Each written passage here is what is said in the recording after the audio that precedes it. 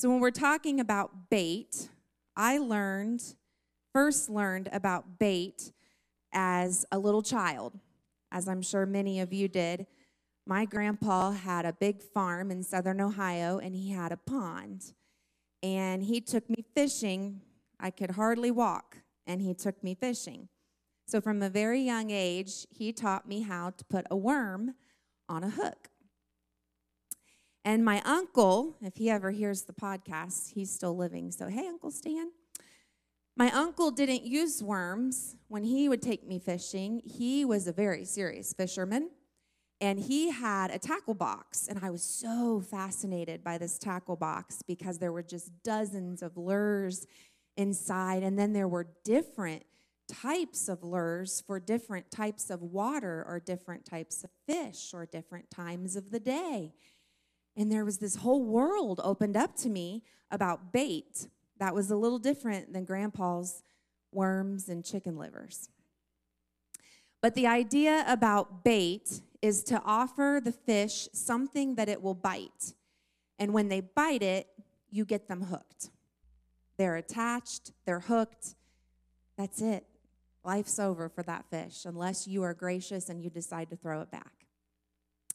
Well, there is a spiritual bait, and Satan often goes fishing, but he does not need a tackle box full of lures, and he does not need the worms on the hook.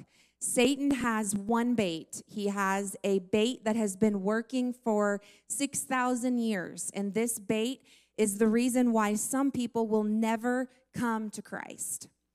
It's also why many who have come to Jesus, you will not find them sitting on a church pew this weekend. It's why some of you, even here tonight, have lost your joy and your zeal in the Lord, and you are not experiencing the fullness of what God has for you in your spiritual walk with Him, because so many people have taken the bait. And the bait of Satan is offense. Being offended. Being offended is deadly to a disciple of Jesus. And over the next 3 weeks, we are going to be talking about offense and being offended and the spirit of offense that operates and how it can be so deadly.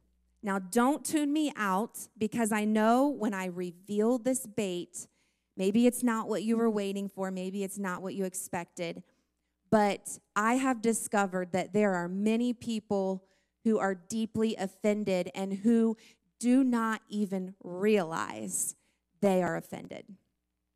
There are many people, good Christian church-going people, who are offended, who maybe are in denial that they're truly offended. And so that is why the bait has so much effect.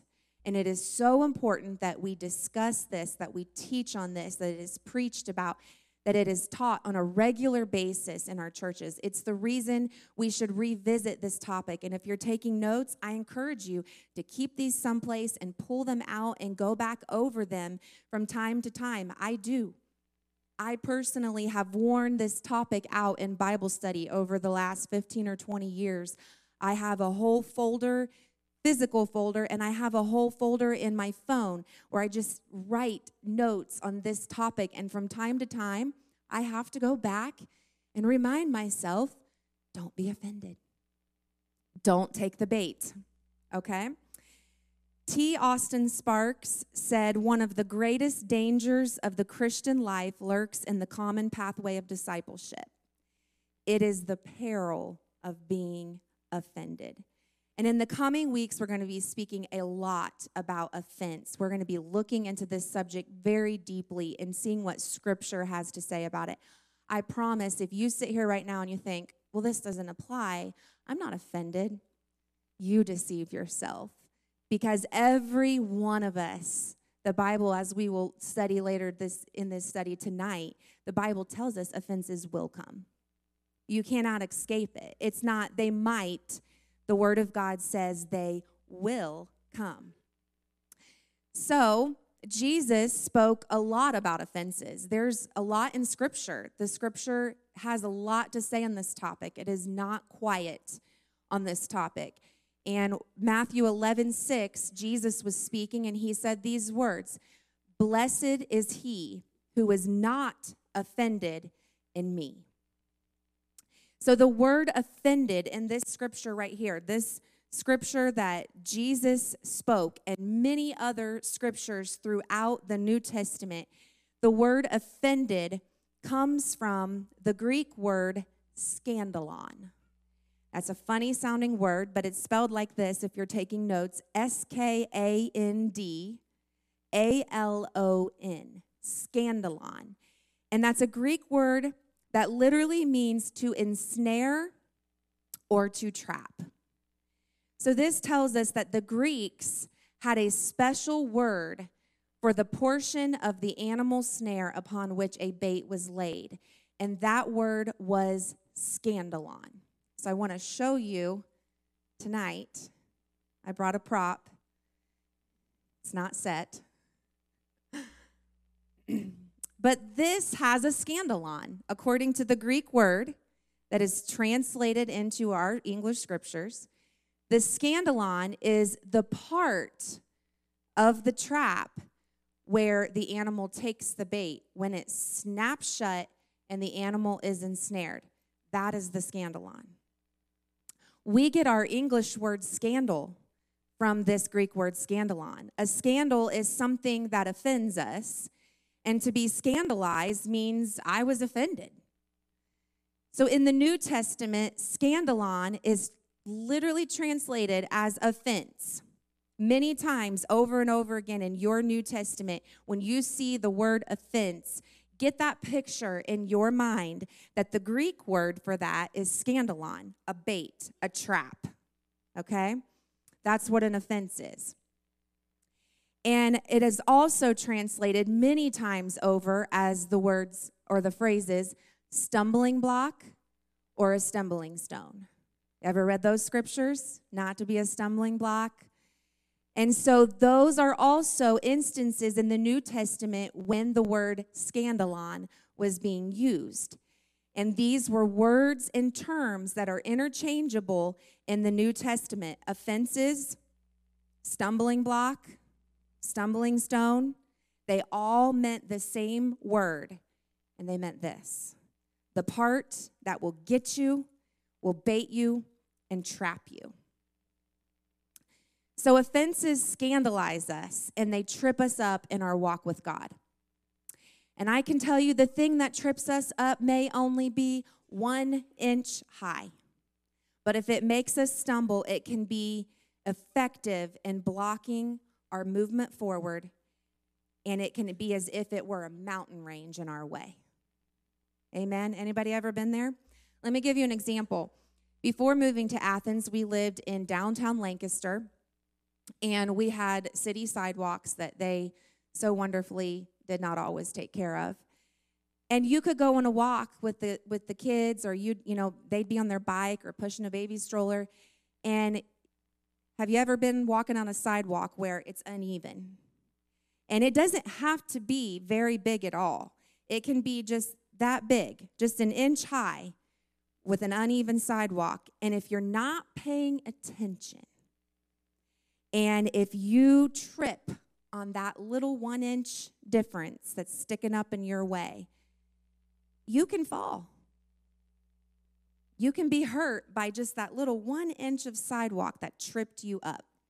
I've seen it in the church, and when I say the church, I don't just mean Life Point, but I've seen it in the church that people will get offended at the littlest things. The littlest offenses, and the enemy will use them to trip us up, to keep us from moving forward. And even though that was the tiniest offense, it's as great as a mountain in front of us because our momentum has stopped. We have fallen. We have tripped. We're discouraged. And that's all it took. I've seen people get offended at, well, they took my seat. Well, they looked at me wrong. Well, they rolled their eyes, or they said this, or they said that. I've seen people get offended with the ministry. They did this. They didn't do that.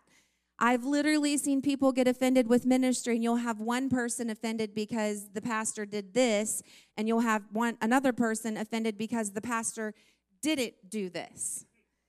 So offense is all over the place. And yes, it can be in the church. People can get offended at the littlest of things. Unfortunately, so many times these little offenses cause big problems. And when people take the bait, I have seen it time and time again.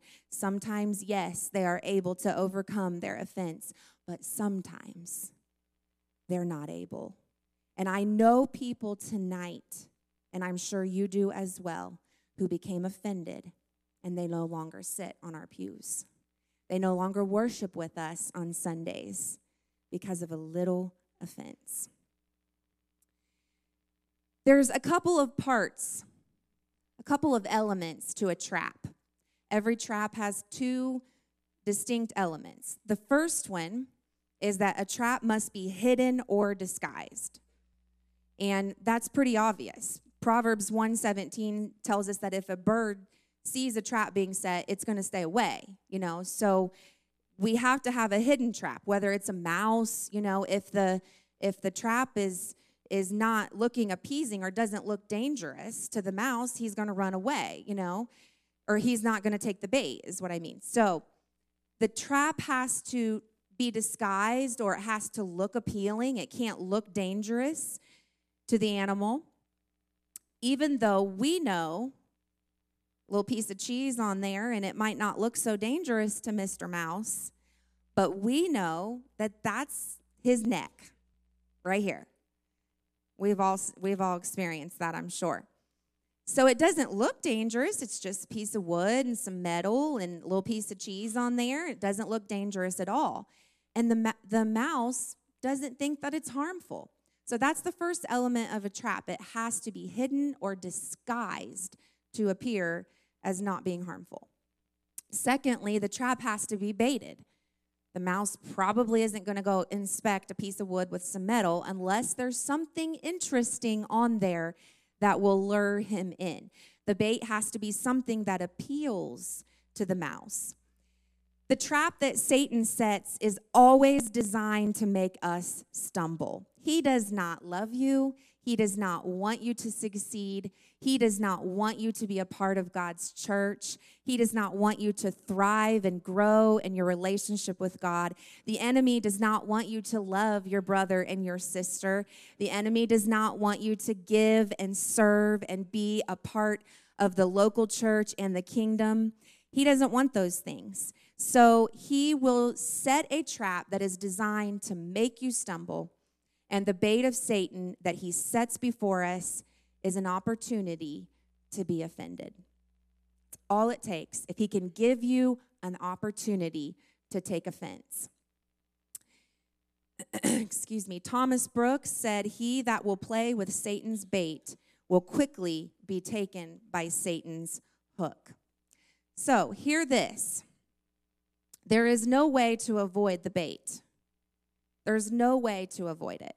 There's no way to avoid stumbling blocks. Jesus himself said it in Luke 17:1. It is impossible for offenses not to come. They're going to come. Offenses are inevitable. If you live in this life with people, you're going to be offended. You're going to have the opportunity placed before you, sometimes, many times a day. Right? Some days seem worse than others, but offenses will come. You cannot live in this world without being offended. All right, so I'm going to just put this statement out there, and maybe Pastor would agree with me, but it is my observation that offense and the bait of Satan is probably the greatest hindrance to the work of God. It is the greatest hindrance to God's kingdom moving forward. The bait of Satan and being offended is the greatest hindrance to revival. It's the greatest hindrance to God's church being healthy and loving and welcoming and being a soul-winning church. It's the greatest hindrance to any of that. I want to read from a booklet by Bob Mumford. This is a very old Bible tract from the late 70s, and it was called Scandalon. Okay, so let me read this. I'm just going to read it because I can't do any better than Bob did 40 years ago. So, today, multitudes of Christians are not serving God. They attend no local church or do so only occasionally. They will not make a commitment to any church. They come, but they don't serve. They receive spiritual food, but they don't give. They call when they're in trouble, but they never serve others. These are always the offended ones. Somewhere down the line, they have been scandalized. The trap was baited, and they picked up the offense. The doors slammed shut, and they have been trapped ever since. They carry their offense on their back wherever they go. It's their excuse for not growing with God. They quickly tell you, we've been so hurt in the church.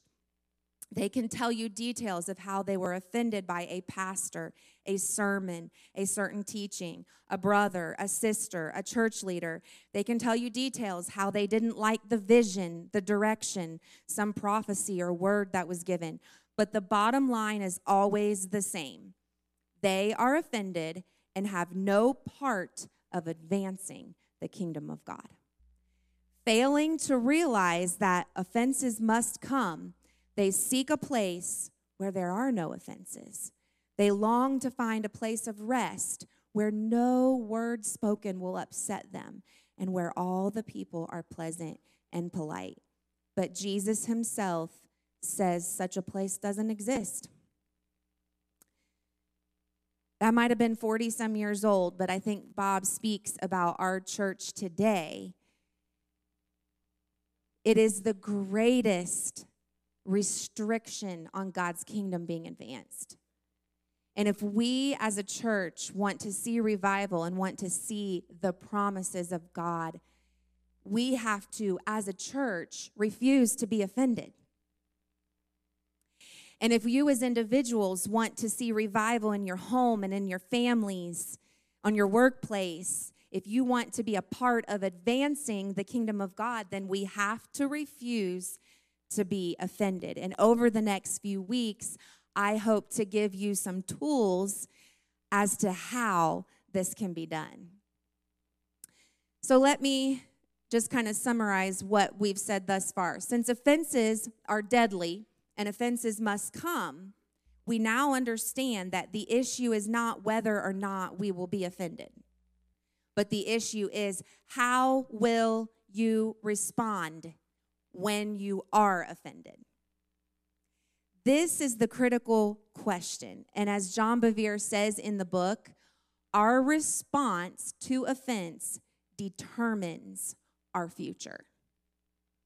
When you are faced with the bait, your response in that moment determines tomorrow, determines Sunday, determines a month from now, determines 5 years from now. So, that is a critical question, and John, I agree with you if he ever hears this podcast. But I would also take it one step further. It not only determines our future, but it also affects our current spiritual health and our current progress. The quality of my Christian life is based on how I handle offense. We have to determine not to be offended. Yes, even pastors and pastors' wives have to say, I will not be offended. Okay?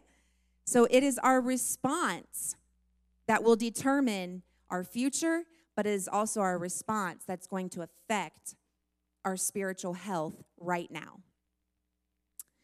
All right, there are two main kinds of offenses, okay?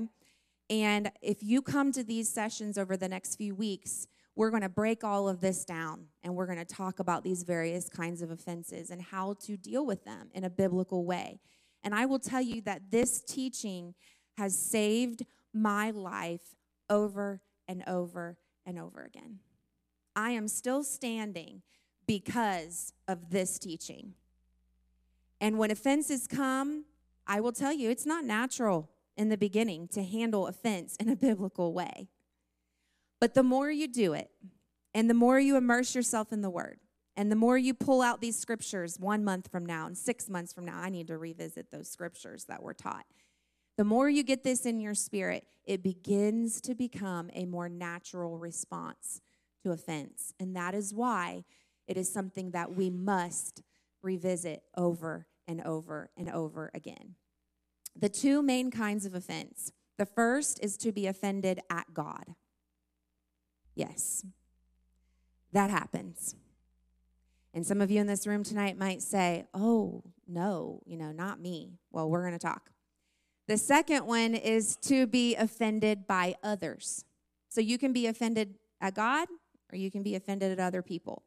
If you are offended at God, we must get to a place of repentance. We must humble ourselves before Him and we must speak to Him about it. And don't think that you can't talk to God about your offense. Don't think you can't tell God, God, I'm angry. I'm upset with what you did or didn't do. That's called lamenting. Read the book of Job. Read the Psalms of David. They were real and raw before God, and they lamented before Him because they were offended at God's decisions and God's choices. They asked questions. But the important thing is not that you're not allowed to question a sovereign God. Yes, you have to trust a sovereign God.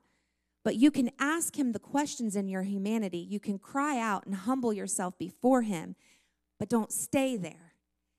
Get up and say, okay, God, I refuse to be offended at you. If you're offended at others, the biblical answer is forgiveness. So let's talk for a moment about how to handle offenses from others. Luke 17, 1 through 5. We're going to kind of work through this passage a little bit. Then He said to the disciples, it is impossible that no offenses should come, but woe to him through whom they do come. We get three things from this first verse right here. The first thing we get is that this was special teaching for the disciples, okay?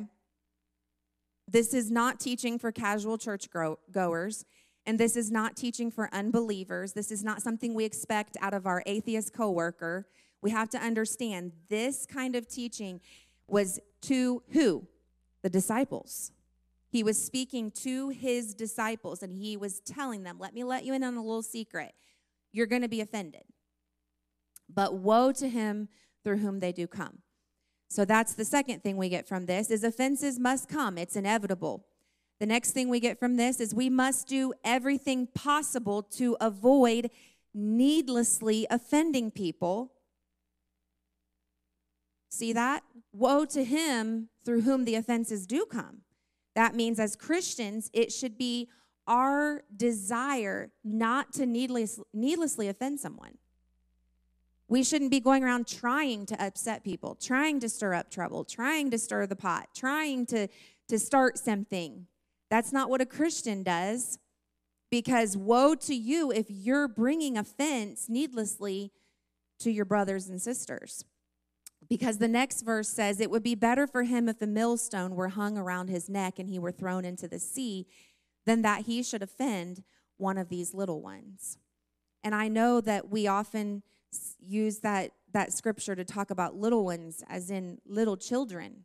And I totally believe in that. And I believe it matters how we treat children and how we talk to them and how we train them and how we, the things that we say to them. We should weigh our words to children.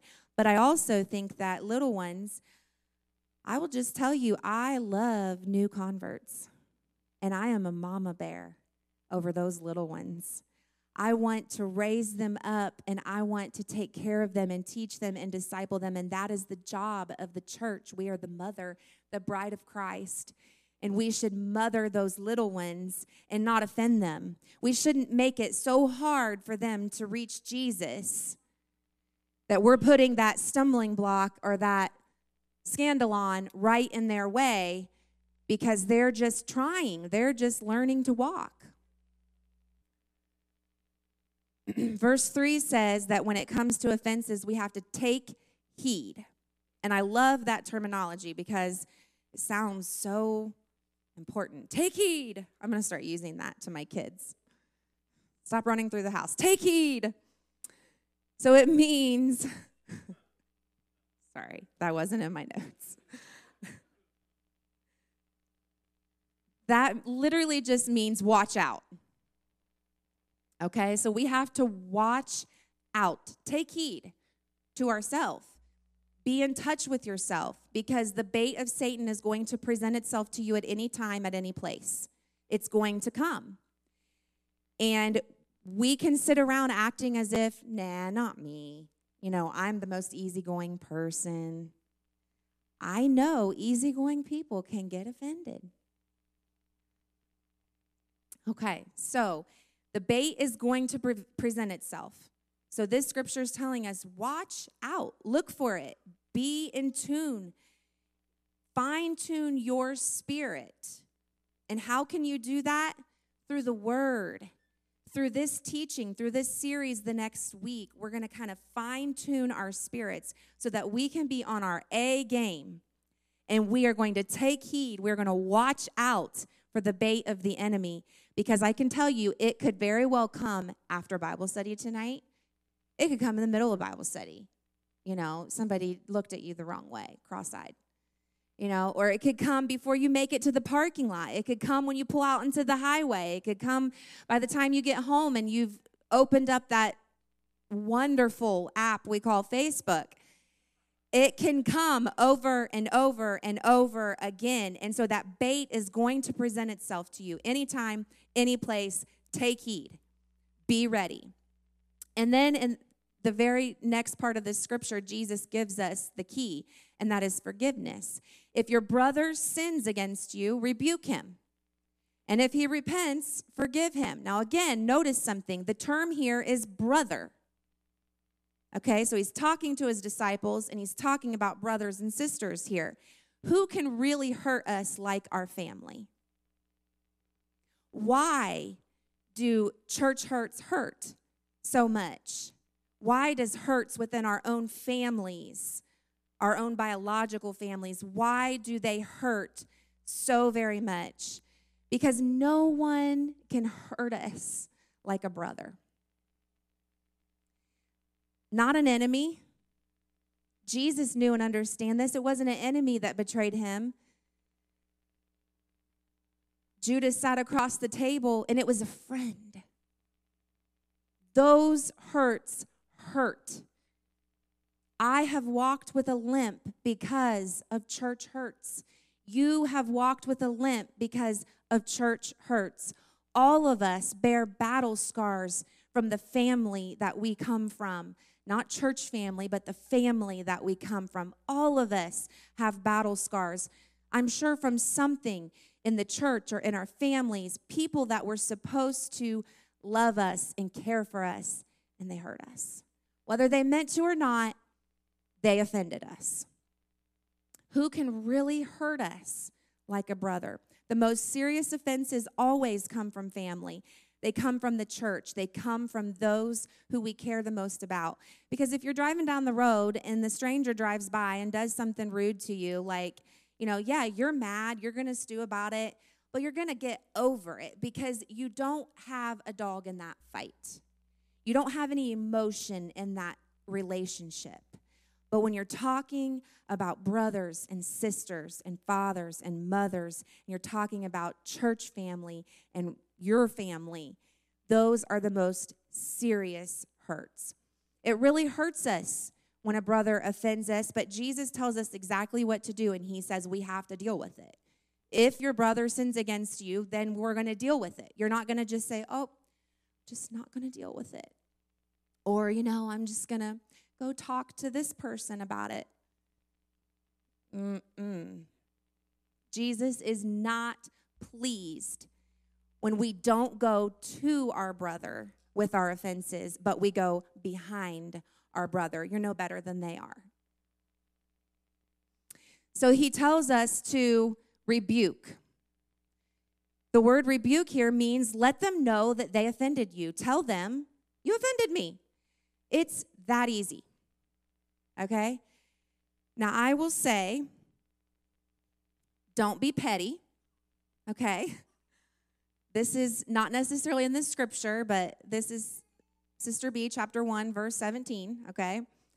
Don't be petty, because I know sometimes we can get offended over the silliest little thing, and we don't have to, every time we get offended, go run to that person, oh, you offended me. Okay? That's not what the scripture is saying here. You know, how many times in the church have we had someone come to us and they say, well, you know, I just want you to know that I am offended.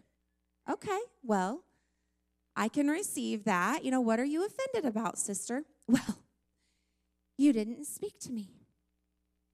Oh, well, I'm sorry, I didn't hear you speak first. When we're petty, this is not what the scripture is talking about. There are times that people can be so petty with their offenses that we often wish that they wouldn't have even told us they were offended. Just go forgive me in secret, okay? Anybody ever felt that way? But when we are to rebuke our brother or sister, it's when, okay, they really offended me and I can't get over it. I can't deal with it. I'm hanging on to this. I got to release it, okay? Not every little offense. So we're going to rebuke, and then it says to give them a chance to repent, to apologize, to make it right to you. Oftentimes, if you go to them and say, if someone comes to you and says, you know, you offended me, you said this, then they'll say, oh my goodness, that's not what I meant at all, but please forgive me. So they'll make it right by you, okay? But then it really comes the kicker, okay? Verse 4, if he sins against you 7 times a day and 7 times in a day returns to you saying, I repent, what do? We forgive. And in Matthew 18, Jesus told Peter not just 7 times a day, but he said 70 times 7. That's a lot of times. So this is one of the greatest things we can get in our spirit is forgiveness, forgiveness, forgiveness, forgiveness, forgiveness, forgiveness, over and over. Maybe they didn't even apologize. Maybe they're not even sorry. Maybe they didn't even know they offended you. Maybe it was completely accidental. They didn't even mean to. Maybe they did mean to. Guess what? Forgive them. That's always the answer over and over and over again in Scripture. Jesus says to forgive. If you're going to be a disciple of Jesus, you're going to have to make up your mind to live in a never-ending state of unconditional forgiveness. Over and over. Why? Because we're all human. We all live in this flesh, and we're going to offend, and we're going to be offended. So we have to determine in ourselves over and over and over again, I will forgive. I will forgive. This is a radical kind of discipleship that makes our head spin, and it did the disciples as well. So if we read verse 5, the apostles said to the Lord, increase our faith. This is the only time that Jesus' disciples ever asked him to increase their faith. They did not ask him to increase their faith when he sent them out to heal the sick and cast out devils. They didn't ask him to increase their faith when he told them to feed the multitudes. They didn't ask him to increase their faith when he invited them out to walk on the water. The only time they asked for an increase in faith was when Jesus told them how to handle the bait of Satan. And he said, walk in forgiveness. Handle your offenses. And they said, oh, increase our faith. Basically, they're saying, Lord, do you know how hard that is? We need your help. We need more faith in you and your forgiveness. But we must do it because offense cuts us off from God. John Bevere says in the book, The Bait of Satan, it separates us from the pipeline. I've never seen anything block blessings from heaven except offense, and that is Scripture. That's not John. The word of God tells us when you get down to pray, if you are offended and you remember it, get up, stop praying because God doesn't want to hear it. He wants you to go make it right with your brother or your sister. Then come back and pray. Offense is one of the very few things that can block your prayer life. God will not listen to you if you are offended with someone. It is that important. It separates us from the pipeline. It cuts us off from the vine. So, signs of the last days. In Matthew 24, Jesus said that in the last days, many will be offended. Let's read some scripture, starting with verse 4. Jesus answered and said unto them, take heed that no one deceives you. For many will come in my name, saying, I am the Christ, and will deceive many. You will hear of wars and rumors of wars. See that you are not troubled, for all these things must come to pass, but the end is not yet. For nation will rise against nation, and kingdom against kingdom. There will be famines, pestilences, earthquakes in various places. All these are the beginning of sorrows. Then they will deliver you up to tribulation and kill you, and you will be hated by all nations for my name's sake. And then, verse 10, many will be offended, will betray one another, and will hate one another. Many false prophets will rise up and deceive many, and because lawlessness will abound, the love of many will grow cold. But he who endures to the end shall be saved, and this gospel of the kingdom will be preached in all the world as a witness to all the nations, and then the end will come. If there's ever been a time when people are offended, it is right now. People live in a constant state of offense. You have to be politically correct. You have to say the right things. You have to do all the right things. You have to know all the right words and exactly how not to offend everybody. Anybody ever feel like they walk on eggshells everywhere they go? It is because there is so much offense in our world, and the Bible tells us that that will be so.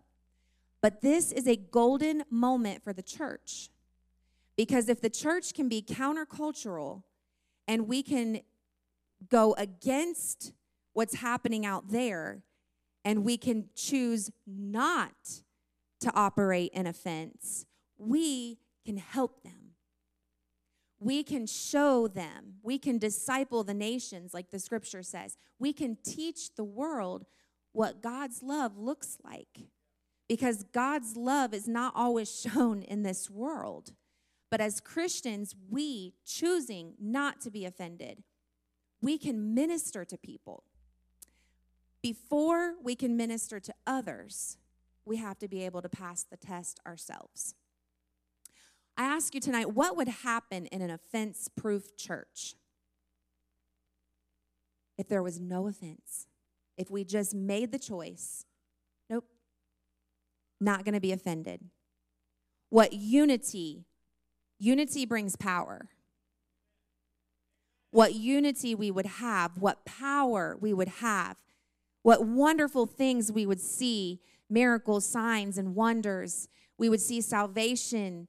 We would see our altars fruitful. We would see our baptismal waters, constantly in use, because we're free of offense. We can't help others if we're walking in offense ourselves. So I'm going to speak for a few more minutes as we start to kind of pull this together tonight. Being offended with Jesus, one of the greatest dangers of the Christian life lurks in the pathway of discipleship. T. Austin Sparks says it is the danger of being offended in Christ. Many church-going people might be offended that I even mention such a thing as possible. Offended with Jesus? No. How could you say that? Like the Apostle Peter, they may be in denial. So I'm going to take the next few minutes here to show you how we become offended with Jesus. And this is where we're going to find our starting point for ridding ourselves of offense over the next several weeks. Hours before Jesus went to the cross, in Mark 14:27, he told his disciples, all of you will be offended because of me tonight, this night. Peter's response was, though all be offended, yet not I. Peter said, no way. They might, but I'm not going to be. But Jesus said to him, before the rooster crows twice, you will deny me 3 times. And guess what? He did. Peter was in denial of his denial. When we have a zeal for Jesus, and I know Peter's that apostle that, he just had a zeal. He was the go-getter. When we have such a zeal for Jesus, sometimes we can't imagine ourselves being offended by him. We love him. We want to serve him. But if someone as great as Peter, always listed first among the apostles, could be offended by Jesus, we ought to realize that it can happen to us. We're not exempt. Jesus was an equal opportunity offender. Jesus does offend, and he offends a lot of people. You will be offended by his word. I will be offended by his word. That's why we say sometimes, pastor was stepping on my toes when he shares that word, because his word offends. It's supposed to. It cuts us, it divides, it reveals things, and it helps us to grow in him, sanctifies us. We will be offended by the teaching of the word. We will be offended by leadership, and we will be offended by our pastor. A shepherd's staff hurts. When that shepherd staff goes out to pull them back in, doesn't feel so great on the sheep. But God has placed pastors to oversee the flock and to shepherd us. And sometimes that means offending us. I give my husband, my pastor, full authority in my life to offend me any day. If I'm wrong, if I'm doing wrong, I want the man of God to call it out. I want him to speak into my life. I want him to offend me so I can be right with God. During the course of his life on earth, Jesus offended just about everyone. He offended his family. Mark 3:21, his family heard what was happening. They tried to take him away and said, he's out of his mind. What is wrong with him? He offended his family. In later verses in that chapter, he wouldn't even go outside and see them, his own family. Read it, Mark chapter 3. He offended his hometown in Mark chapter 6. When the Sabbath day was come, he began to teach in the synagogue, and many hearing him were astonished, saying, from whence hath this man these things? And what wisdom is this which is given unto him, that even such mighty works are wrought by his hands? Is not this the carpenter, the son of Mary? And they were offended at him. He went in and just offended his whole hometown. He started teaching, and they said, who is this? There's such wisdom. Isn't that Mary's son? And then they got offended at everything he had to say. He offended his friends, Mary and Martha. Lord, if you had been here, he would not have died. Have you ever been offended when Jesus didn't show up on your time? He offended the rich young ruler. He said, go, sell all you have. He said, there's one thing you lack. Go and sell all you have. In Mark 10:22, it says that at these words, his face fell and he went away grieved, for he was one who owned much. He was fine with Jesus until Jesus put his finger on the one thing he didn't want to give up, and that was his money, his treasure. And Jesus offended him. He offended Simon Peter in Matthew 16. He called him Satan. In one part of this passage, I love it. We're not going to read it all right now, but Matthew 16, Jesus blesses Peter. Upon this rock I will build my church. He gives him a blessing, right? And then Peter basically rebuked him because he didn't like the message that Jesus was giving. He thought Jesus' kingdom was going to be a little bit different than what Jesus was talking about, suffering. And he didn't like that. So he said, Peter kind of rebuked Jesus' message, and then Jesus said, get thee behind me, Satan. Have you ever been offended by Jesus' message? John 6, he was teaching, and Jesus knew in himself that his disciples were complaining. And so he said to them, what? Does this offend you? Does this teaching offend you? He knew what he was preaching was causing the crowd to get smaller. This is another passage you can read at home this week, John chapter 6.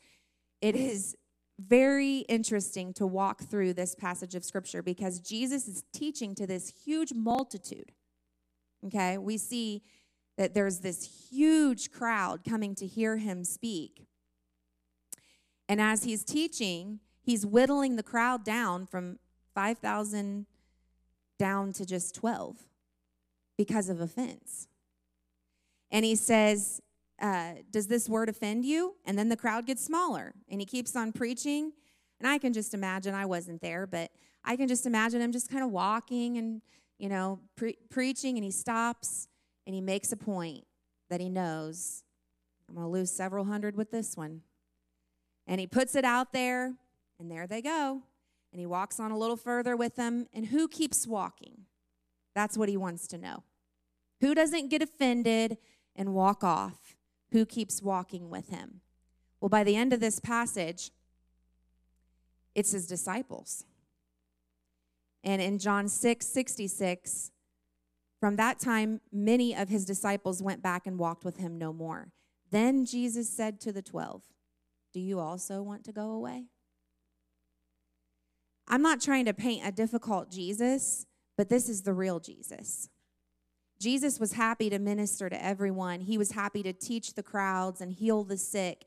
But when it came to discipleship, to being a disciple, the stakes were higher.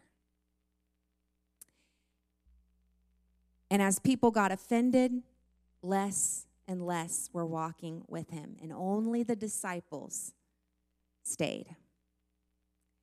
In Luke 9, Jesus offended 3 men in 6 verses. Now, that is an accomplishment. The first one, the man who wanted to bury his father first, he said, let the dead bury their dead. Come follow me.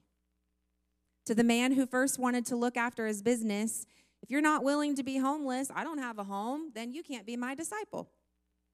To the one who just wanted to say goodbye to his family, that's all, I'll come follow you, but I'm just going to go say goodbye. He said, no double-minded man can inherit the kingdom. So there's a pattern here and a lesson about the ministry of Jesus. The invitation is to everyone.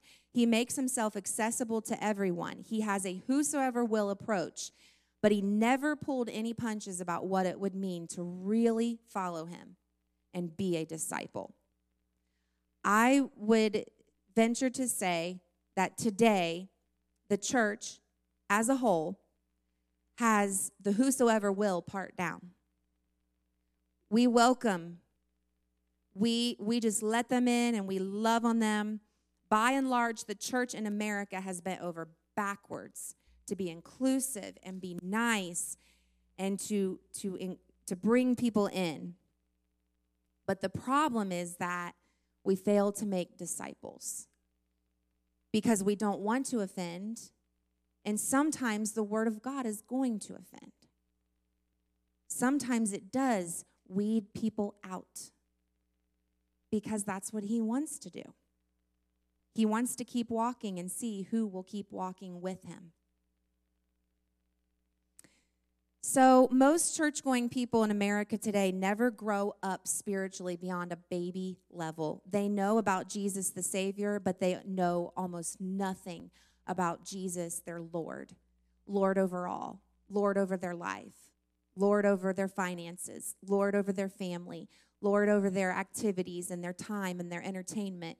Lord over their household. Lord over their devotional time. Lord over their prayer life. They don't know this. They don't understand that. The same Jesus who loved everyone and ministered to everyone never shrank back from telling the truth about what it means to follow him. So, a few very challenging scriptures before we land the plane tonight. Matthew 10:24-26. A disciple is not above his teacher, nor a servant above his master. It is enough for a disciple that he be like his teacher, and a servant like his master. If they have called the master of the house Beelzebub, how much more will they call those of his household? basically they're saying that he's the master of the house and he's the Lord of devils. That's what they've called him. And if they've done that to him, then what are they going to do to us? He's saying here, prepare to be reviled because you're my disciple. Luke 14, 26 and 27.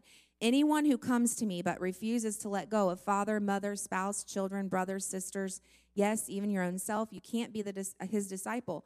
Anyone who won't shoulder and take up his own cross and follow can't be his disciple. Luke 14, 33. Simply put, if you're not willing to give up what is dear to you, you can't be his disciple. John 15, 20. Since they persecuted him, they're going to persecute us. And I'm paraphrasing all these to move quickly, but you can be a church member and not be a disciple of Jesus. We can attend church, but we can be offended at what he would ask of us. We can be offended at what he would expect us to do. We can be offended for many different things. We can be offended because we stand up for him and somebody else takes offense for that, over that. So the Lord says that following him and being a true disciple, expect offenses, expect persecution, expect being reviled.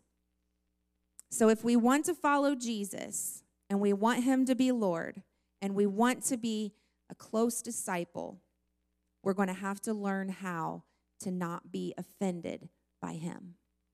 How did those 12 disciples get all the way, well, not quite all 12 of them, how did they get all the way to the cross? How did that inner circle walk with him and walk with him and walk with him? And how did those few make it to the cross? They were not offended. They had to make the choice. I will keep following. I don't like what he has to say. I don't like his message. It's stepping on my toes. He's expecting too much, but I will keep following. All right, so we're going to talk in closing about John the Baptist. He was a man sent from God. He spent 30 years in preparation. He was the first to recognize Jesus and proclaim him to be the Lamb of God. He was the one who insisted on baptism from Jesus, the one of whom Jesus said in Matthew 11:11 that no one who's ever lived is greater than John the Baptist.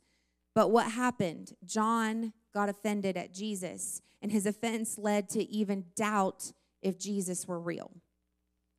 He expected to have a place in the ministry and in the kingdom that Jesus had come to build, but now Herod had John in prison.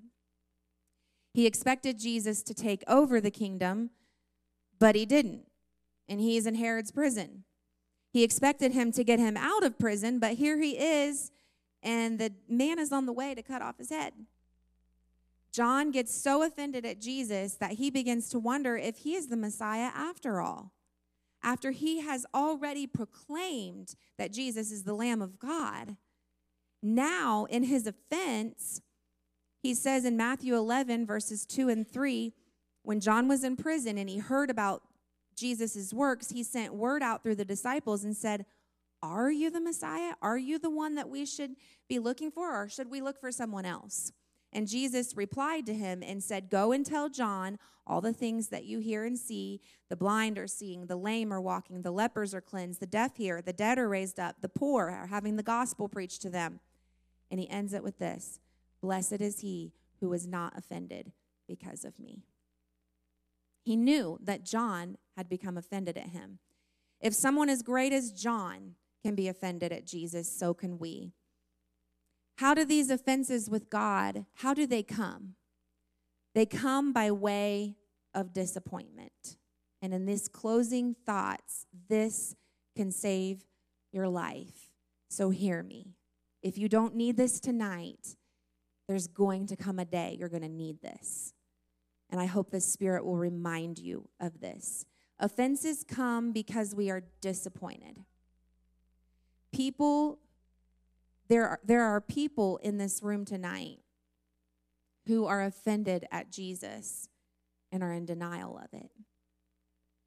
We become offended by, Austin Sparks gives us a list of several reasons we become offended at Jesus. and sometimes not even realize it. The first is the severity of his requirements. The second is the mystery of his contradictions. The third is the slowness of his methods. And the fourth is the unreasonableness of his silence. The severity of his requirements. When we first come to Jesus, we expect just, a path of roses, air filled with perfume. And then we realize that companionship with him is severe. He expects a lot from his people, from his disciples. And we can become discouraged and offended because he would ask so much of me. The mystery of his contradictions. We ask him for rest, but he seems to give us more kingdom work to do. We look for peace, but he sends us to the most amazing promises, but life is still hard. Sometimes we think that what we're asking for doesn't come, and that I thought he was the God of peace. Why don't I have peace? And we blame him for these contradictions, and we become offended. The slowness of his methods. The kingdom does not move fast.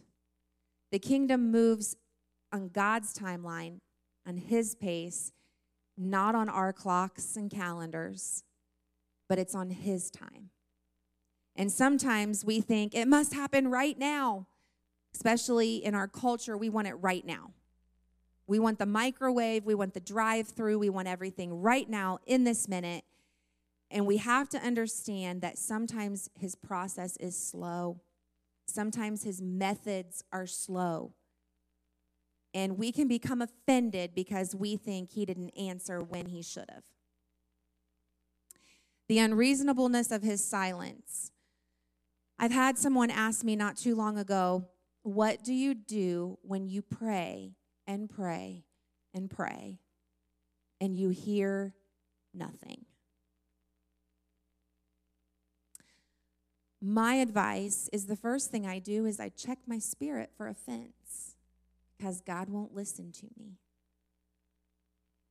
But if I still know I'm not offended and my spirit is right before God and before man, then I listen to the silence and I try to hear what he's not saying.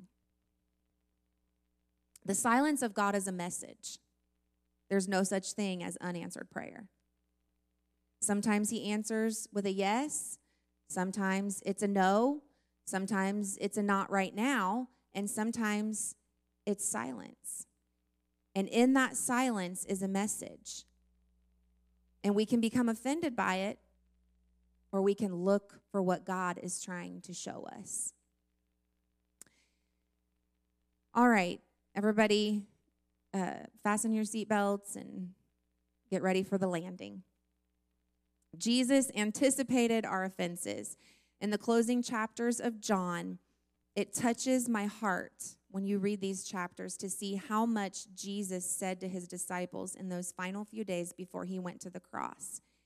You talk about hurt and offense. Jesus knew. Jesus knew, but Judas ate. Jesus knew, but Judas sat at that table.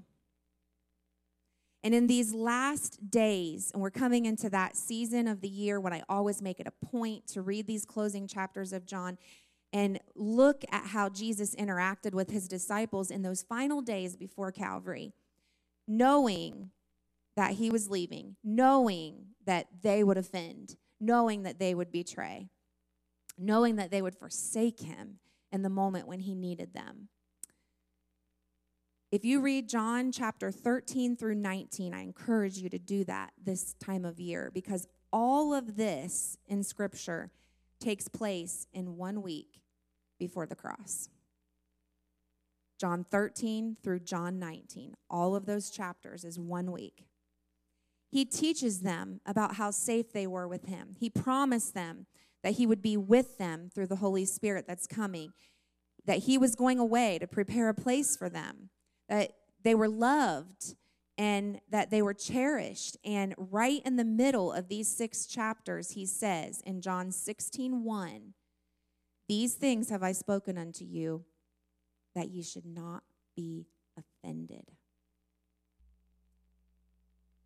Every one of us needs to remember what Jesus spoke in this passage of Scripture. And when he spoke to John, and when he said, blessed is he who was not offended in me, there is a blessing in not being offended and making a choice not to be offended by God. He's a sovereign God. Do we always understand his ways? No. And we're not meant to. We couldn't even handle it. We look through a glass darkly, and one day we'll understand it better by and by. One day it'll all make sense, but it's our job to trust him and not be offended by what he does in our lives. Blessed is he. In The Bait of Satan, John Bevere writes to John and says, John, I know you don't understand what's happening with you and many of God's ways, but do not be offended because God does not operate in the way you expected. And that is a message that the Lord was saying to John the Baptist, but I think we can all take that personal tonight. Take that as a message that we need to get in our spirits. I know you don't understand. I know that you don't understand all of his ways, but do not be offended because he operated in a way that you did not expect.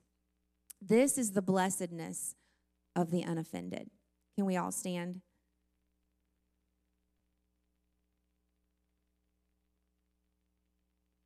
Whether we realize it or not, every person in this room has been offended by God.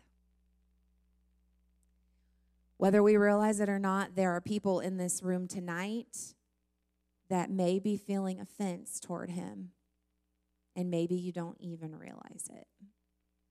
And that is why we are to humble ourselves and go before him in prayer and ask him to show us what is within us. Bare our hearts to him. Lament before him if you need to. I've done it. It's the most human thing to do. David did it. Read the Psalms. He laid himself bare before God and said, How, God? Or where are you? Have you forsaken me? Or why? Why did you let this happen? You can ask him the questions. He might not always give you the answer because he doesn't have to. But that's where our faith comes in. When we bear ourselves before him and he brings us comfort. You know what he did to Mary and Martha?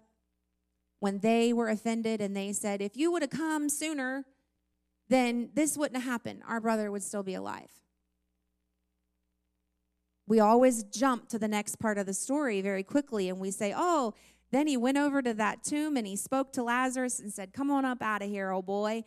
And we love to shout and rejoice over that. But wait, before he did that, he wept with them. The most real and human thing that he could have done was stop. He knew that Lazarus was going to be resurrected. He knew what he was about to do. But they had lamented before him, and he didn't reject them. He didn't say, don't talk to me that way. He didn't rebuke them. He didn't say, oh, but you don't understand. I have a better plan if you would have just trusted me. He didn't say any of those things. He wept with those sisters. And if we have places in our heart where we're holding offense unto God, he will weep with you. He will comfort you. He will be near to the brokenhearted. He will minister to you. And we must repent and we must free ourselves of offense with the Lord. Amen. Let's pray, and I'm going to have Pastor come out and close us. God, we invite you, Lord, to speak to our hearts tonight. We invite you, Lord, to reveal unto us anything, God, that's not pleasing, that's not like you, God. Anything, God, in our hearts that we've held against you, any charge we have placed against you, Lord. We ask you, God, to show it to us tonight, to reveal it to us, God. Let us take your word, God, and let us perform heart surgery. Let us go deep within ourselves and ask, God, are we offended at you, Jesus? We need to make ourselves right before you before we can be right before men. God, we want to be right in your sight. We want to be pleasing to you, God. And if there's any thought, if there's any wickedness in me, God, if there's any offense or any charge I hold against you for things you've done or haven't done, or for your timing or for your word or for your expectations, whatever it might be, God, just heal us tonight, God, and help us, Lord, to be free of offense. Let us not take the bait that the enemy has placed before us that would turn us against our Lord and our Savior. In Jesus' name, amen.